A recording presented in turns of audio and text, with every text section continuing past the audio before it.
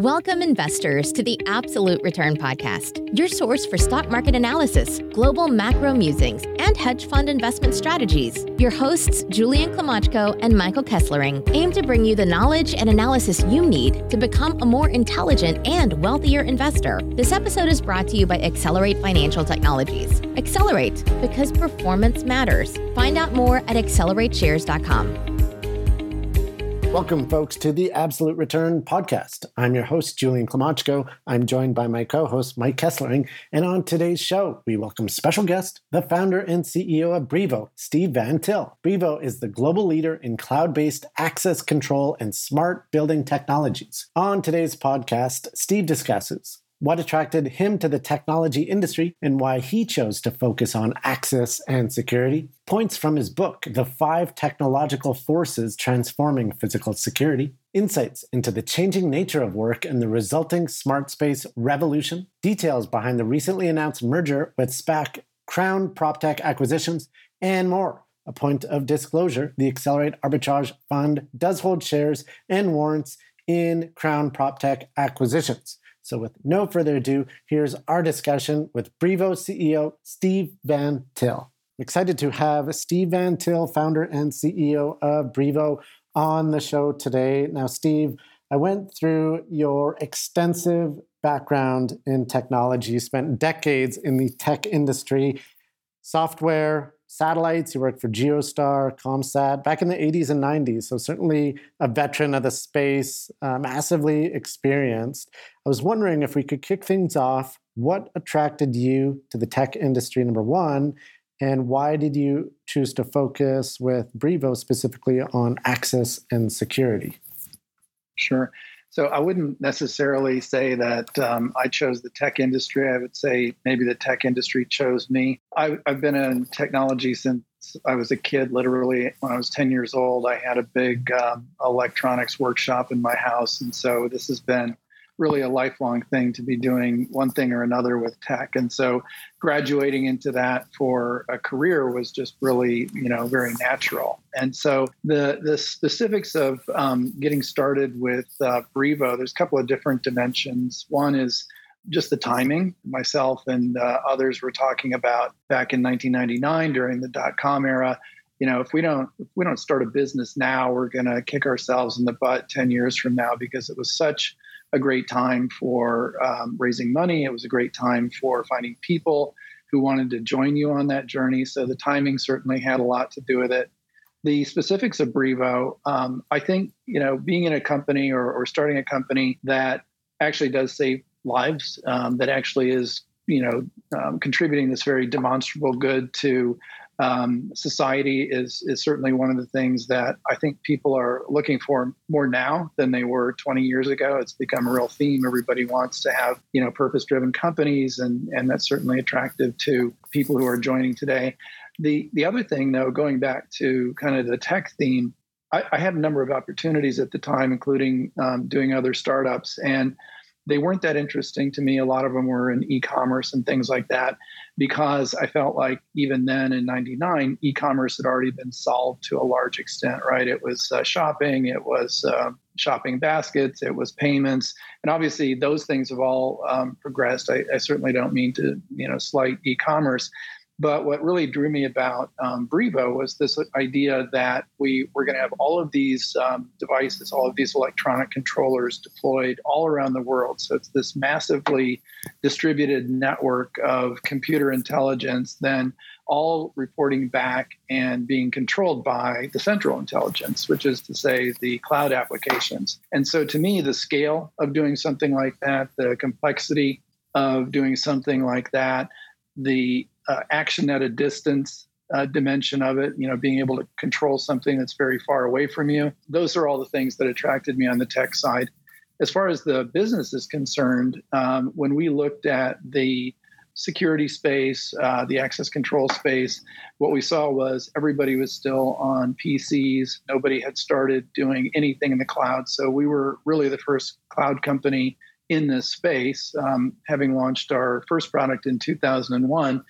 And we thought, or at least I thought, having spent my whole life in technology, that this was a slam dunk that should be obvious to anyone who thought about it for 5 minutes, that all of these things that were happening in security on PCs and on-premise servers really should move to the cloud. I think we all know, with respect to any business, nothing is really a slam dunk. And so we did spend a lot of years convincing a fairly conservative industry and fairly conservative end users, because a lot of them are in real estate, which isn't particularly fast moving, that this was a much better way. And of course, with the prop tech boom that we're experiencing now, we're seeing that everybody came around to our point of view in the brief span of 20 years. Overnight success, right? 21 years. So prior to getting into Brivo and all the wonderful things that you're up to there, you're not just a leader and entrepreneur, but an author as well. Could you quickly touch on your book, The 5 Technological Forces Transforming Physical Security? Yeah, I'll tell you how it came about. I was doing a public speaking event, and as usually happens, people come up to the stage afterwards and they kind of linger. And this one gentleman who came up said, "Hey, would you be interested in writing a book on the things that you just talked about?" And I said, "Well, sure."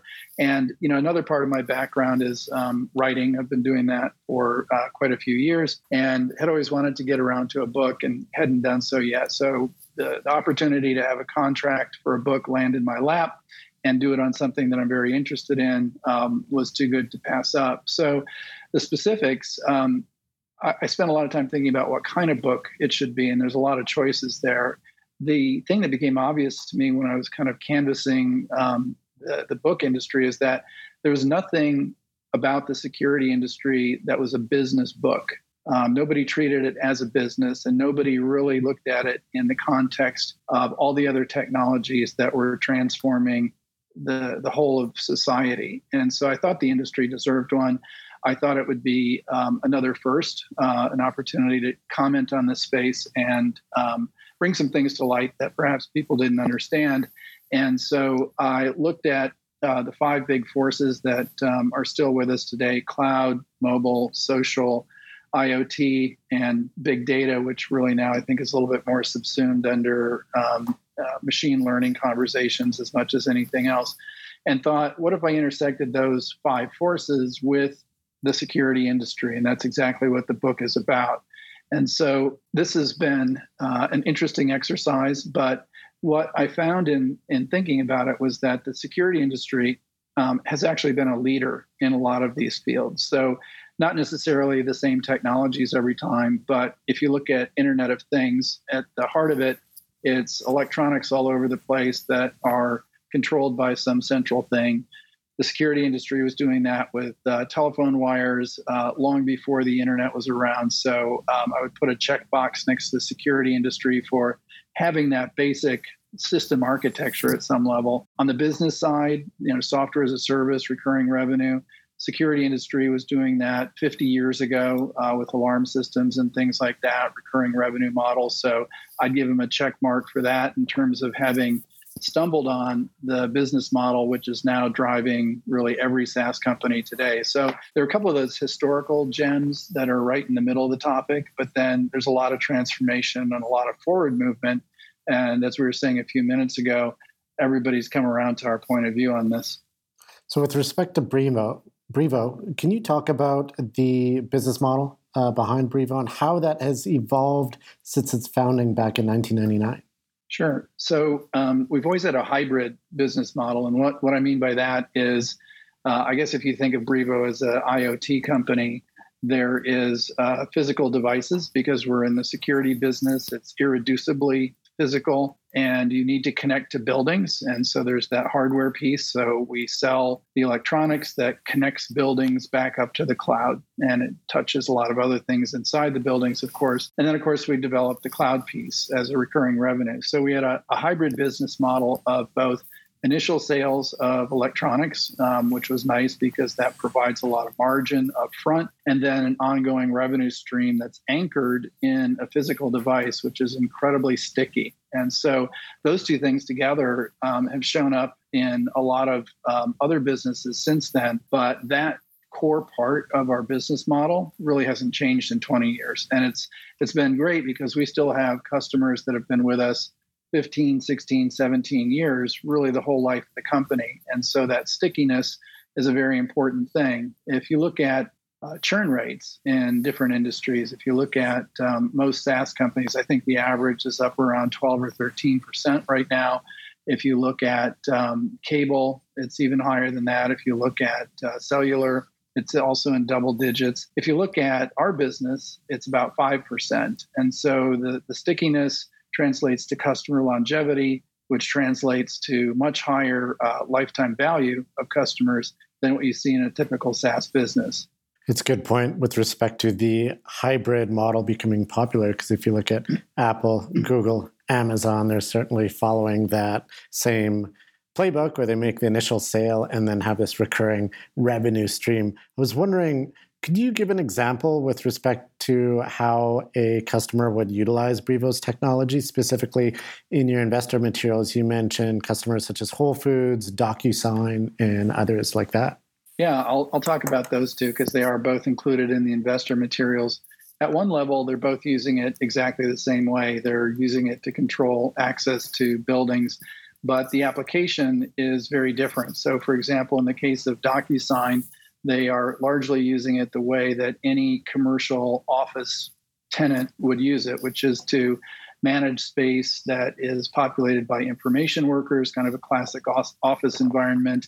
And then, of course, the other parts of a building that one takes care of, loading docks and things like that. If you switch and go over and look at Whole Foods, they're really using it more as part of a supply chain solution than a retail solution or an office solution, because it's allowing people to get into the store to make things or deliver things or do their job. And so it's the same core technology, it's the same parts that go into it, but they're used very differently in those two cases. And the fair amount of difference between DocuSign and Whole Foods in this instance is actually illustrative of a broader point, which is the very broad product market fit that we have. We're in virtually every kind of building you can imagine and every kind of business you can imagine. And what we did not that long ago was we took a look at the industrial codes for all of our customers and what that distribution looked like. And then we compared it to the industrial codes and the distribution for all U.S. businesses, which is something that the U.S. Census Bureau maintains. And we had a 90% correlation coefficient between those two distributions.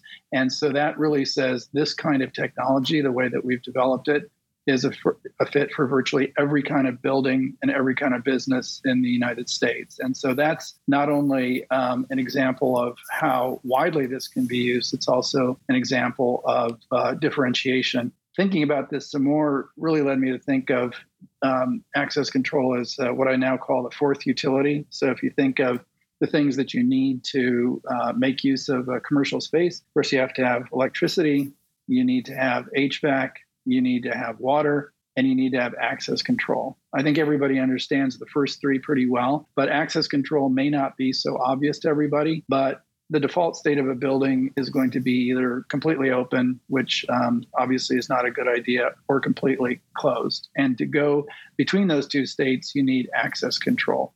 In the old days, that was a key, a physical key. Nobody likes that solution anymore. It leaves a lot to be desired. So now the answer is access control is really an enabling technology for the rest of your real estate assets. And now a word from our sponsor, Accelerate, one of Canada's most innovative and fastest growing alternative investment solution providers, with a suite of institutional caliber alternative ETFs for investors seeking diversification and long-term performance. The Accelerate One Choice Alternative Portfolio ETF, symbol 1C, ONEC on the TSX, is Canada's first alternatives portfolio solution, providing exposure to 6 alternative asset classes, 10 alternative strategies in one easy-to-use, one choice ETF that charges a management fee of just 0.2%. The Accelerate One Choice Alternative Portfolio ETF trades under the symbol 1C, ONEC on the Toronto Stock Exchange. Find out more at accelerateshares.com. I'm always very interested in the unit economics of different business models, and especially when you as you mentioned, you do have the hardware that you're selling up front plus the subscription. Can you add a little bit of context on how valuable each of those customer relationships are to you as a company? And as well, I think the other interesting aspect is the longevity of your company allows you to have such a wide array of cohort analysis that many other companies just don't have. They're more working with models on their expectations of the future. I think it's really interesting that you're able to work with true cohorts that you've evolved over the years. Yeah, we have. And that makes the analysis a lot of fun because we do have so much data and it is so widespread. So to kind of run back through your questions, I think the first part had to do with unit economics. So the unit economics in a hybrid model, at least if you're pricing accordingly, it can be really dynamic because every business ever has a customer acquisition cost. We all understand that piece. In our case, the unit economics work out that on average, the gross margin that we realize from the hardware part of the model exceeds the customer acquisition cost. So we start out on day one of our relationship with a customer with a fully paid up CAC payback period. And then everything from that point onward is the subscription fees with the gross margin that they carry. So the ability to have a zero CAC payback period is something that comes along with the hybrid model, assuming that you're doing it right. So that's a very unique aspect of the unit economics compared to certainly most SaaS companies, which have to make an investment and wait some period of time before they're back to even.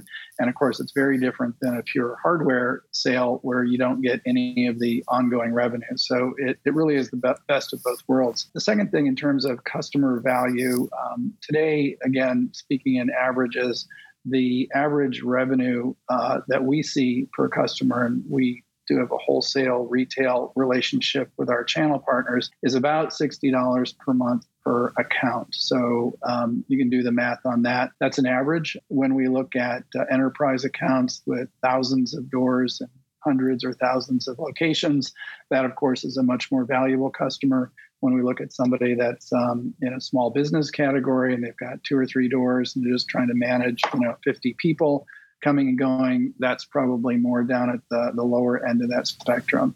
You previously mentioned how the prop tech segment is just exploding in popularity. I'm sure you have new competitors coming onto the scene every day. And that being said, what's Brivo's competitive advantage in the market aside from, being in the market for over 2 decades? What specifically differentiates your company from some of these newer competitors?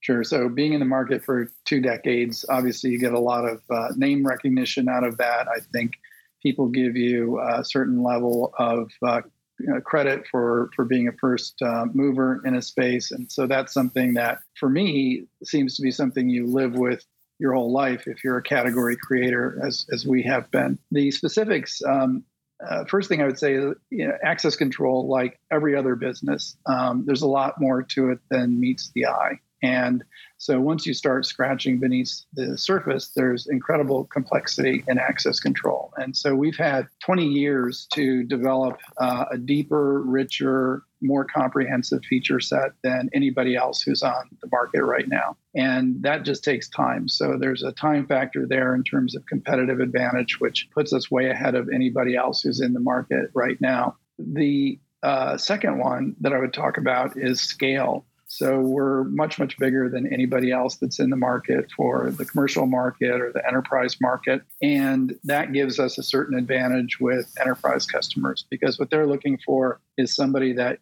quote unquote, looks like them, meaning certain longevity, financial stability, cybersecurity, audits, all those kinds of things that come along with having been in the market and having scaled up. But we're in 42 different countries already, and we've got 72,000 different customer locations. We have tens of millions of people carrying access cards or our newer mobile credential platform going through those doors every day, and there's nobody else that's anywhere near that scale. So particularly for enterprise customers, when they come looking, we've got all the bona fides that they're looking for in a solution if they're of any size whatsoever.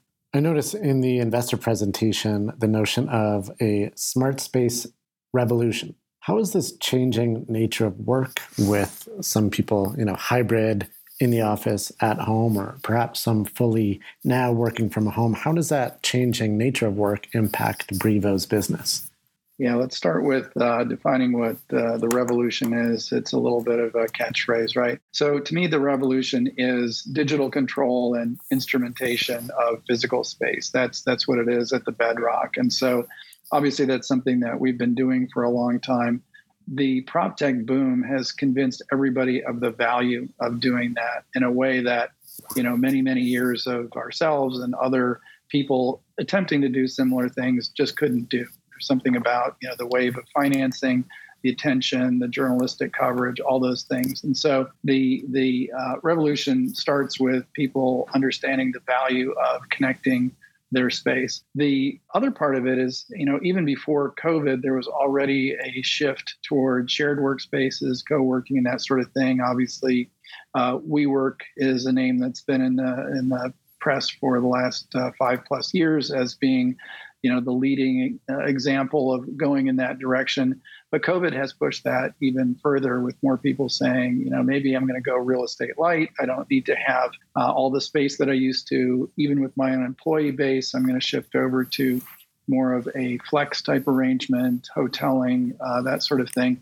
And the effect that this has had on access control is that as spaces are divided into smaller and smaller usable units, you need access control over smaller and smaller units as well. And so what that does is it increases the density of access control. So where, let's say, a 10,000 foot space might have had 5 or 10 doors controlled in the past, the new work style, the new normal is going to make every conference room controlled. It's going to make any amenity space controlled. And so it's actually increasing the density as opposed to being something that is used less often. And now, a word from our sponsor, Accelerate, one of Canada's most innovative and fastest growing alternative investment solution providers, with a suite of institutional caliber alternative ETFs for investors seeking diversification and long-term performance. The Accelerate Arbitrage Fund, symbol ARB on the TSX,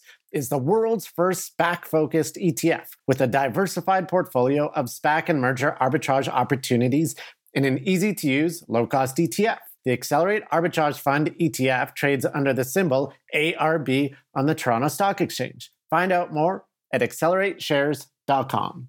So you really recently announced a going public transaction with the SPAC Crown PropTech acquisitions. What made them stand out in comparison to the other SPACs that you may have looked at?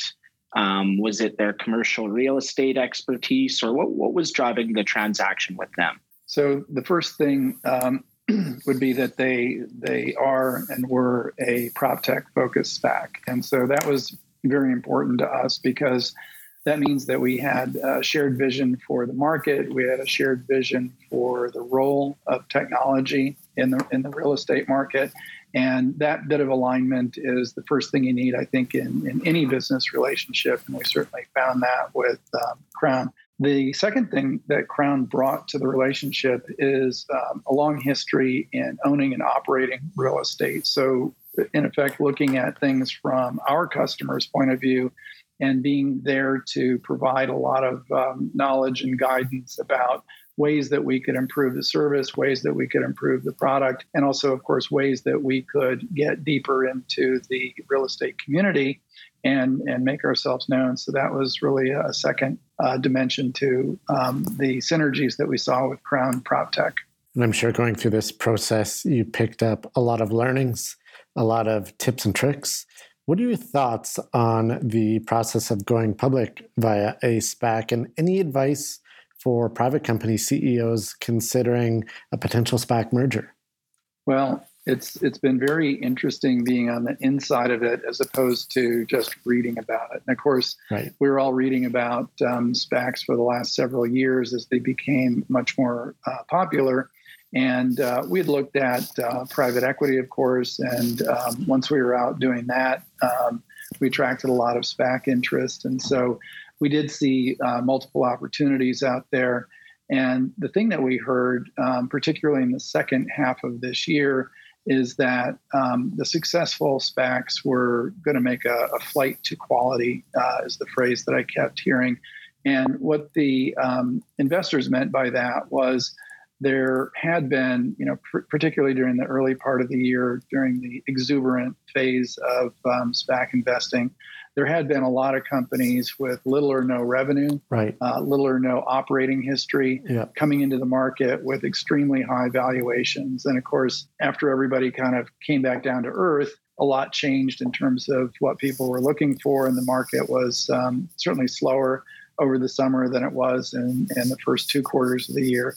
So the flight to quality is something that I think ended up working in our benefit because we've got the 20-year history. We've been profitable. We have a working business model. We have 45,000 end user accounts. We have relationships with 1,500 of the largest systems integrators in the United States that are our channel partners. And so when investors looked at all of those things, we end up looking very different than a lot of the other companies that were out there as potential targets. And so my advice to CEOs who are considering this is, be that kind of quality company that investors are going to be interested if you're doing this right now. Obviously, much easier said than done, but maybe the flip side of it is you'll be more successful at this if you even have a few years of an operating history that shows those same characteristics of revenue growth, good unit economics, and not to forget the value of having a very strong management team, because that's, at the end of the day, what people are investing in. And one of the key aspects of this SPAC merger is it comes with a capital injection as well. And going through your investor materials, one growth lever is going to be product expansion. Can you discuss some of the products that you guys are working on to the extent they're public and not the top secret ones? Sure. I'll give a couple of examples. And some of this is premised on a big release that we did in November of last year. So we've been in the market with the product for 20 years. Technology changes a lot over that amount of time. And so roughly every 5 years or so, we've kind of re-platformed a lot of what we do. We've taken advantage of new technologies that are out there, both at the software level and starting 7 or 8 years ago at the infrastructure level. And so that was a point where we had migrated everything over to Amazon Web Services with some other services running out of Azure and a bit out of Google. And the replatforming that we did in the fall of last year, after a couple of years of work, was both a massive overhaul of the front end with lots of features, modernizing the UI, which was something that people were looking for. But the part of it that nobody could see directly was that we'd also rebuilt the data infrastructure. And the strategic reason for doing that was so that we could have a platform that would support AI and machine learning and other kinds of analytics going forward. And so the strategy there was develop that. Then you've got an opportunity to add things onto that at a fairly even cadence. So the first time when we did that release, it came with a feature that we call Data Explorer that's part of the enterprise package. And it's an open business intelligence tool that lets our customers go in and interact directly with their own data, do their own visualizations, get their own insights, develop their own metrics. And this is something that doesn't exist anywhere else in the access control world. So that was something that came out at inception. In the first quarter of this past year, we also built a second feature on top of this new infrastructure, which was called Snapshot, which is a way of ingesting video surveillance and finding just the frames that are of interest to somebody that's doing access control. And we use artificial intelligence to do that extraction. And then the one that we did just this past week is called anomaly detection. And what we're doing there for each customer is running a neural network on top of all of the data that's passing through their account. And as it gets trained, it begins to understand what the normal patterns of behavior are for the people in their buildings, for each door in their building, for a campus in one place versus a campus in another place. And the value of that is that it then is much more effective at telling you when something abnormal has happened. And so if you've ever spent any time in front of any kind of computer system that's monitoring something else, whether it's network activity or physical security, there's a lot of wasted time. There's a lot of fatigue. And so anything that you can put in there that saves you time, that just tells you the things you need to know, as opposed to a bunch of things you don't need to know, that's a high value item. And it's in the same spirit as the snapshot feature, which is all about saving time for users and not having them consume their time taking care of their security system. So those are a couple of examples of the kinds of things that we're working on. And you can expect that that same trend of what I call data security is going to be a big part of how we look at the market and look at the customer needs out there going forward. Now, prior to letting you go, Steve, had a quick fun question for you. What is the coolest potential product that has not been invented yet? That's a tough one. I guess that's an open question, any space whatsoever. Yeah, in your industry specifically, is there, say you could have, some sort of time warp portal or something? That would definitely be cool. No question about that. I think the thing that I would look for and that we're pushing toward is everybody's got mobile apps for everything now. We actually have 4 different mobile apps for different constituencies in our customer base, commercial tenants, multifamily tenants, people who administer security systems. So think of property managers and the like. And then another one just for our systems integrators that helps them install things more quickly and more accurately. In all of these applications in a field as complex as security, you are, I think, inherently frustrated to some extent by the amount of information that you can put on a single screen. So right. I think the cool invention, and I've seen this in a couple of science fiction movies, would be something that was able to create a virtual screen that's much bigger than your phone, would show you a full array of everything that you're looking into, and then disappear when you're done using it. Right. And I think a good one was Tom Cruise in Minority Report a while back. So the concept has been there for a long time, but I guess no one has cracked it yet. Something to look forward to. Another thing to look forward to. So you announced the SPAC merger with Crown PropTech Acquisitions that is currently trading under the ticker symbol CPTK. The business combination is expected to close in the first half of 2022. Once that happens, the new ticker symbol, which Brivo will trade under, is BRVS. So Steve, thanks for coming on the podcast today and sharing your experience and insight. We wish you the best of luck in the future. My pleasure. Thank you for having me. All right. Bye, everybody. Thanks for tuning in to the Absolute Return Podcast. This episode was brought to you by Accelerate Financial Technologies. Accelerate, because performance matters. Find out more at accelerateshares.com. The views expressed in this podcast are the personal views of the participants and do not reflect the views of Accelerate. No aspect of this podcast constitutes investment, legal, or tax advice. Opinions expressed in this podcast should not be viewed as a recommendation or solicitation of an offer to buy or sell any securities or investment strategies. The information and opinions in this podcast are based on current market conditions and may fluctuate and change in the future. No representation or warranty, expressed or implied, is made on behalf of Accelerate as to the accuracy or completeness of the information contained in this podcast. Accelerate does not accept any liability for any direct, indirect, or consequential loss or damage suffered by any person as a result of relying on all or any part of this podcast, and any liability is expressly disclaimed.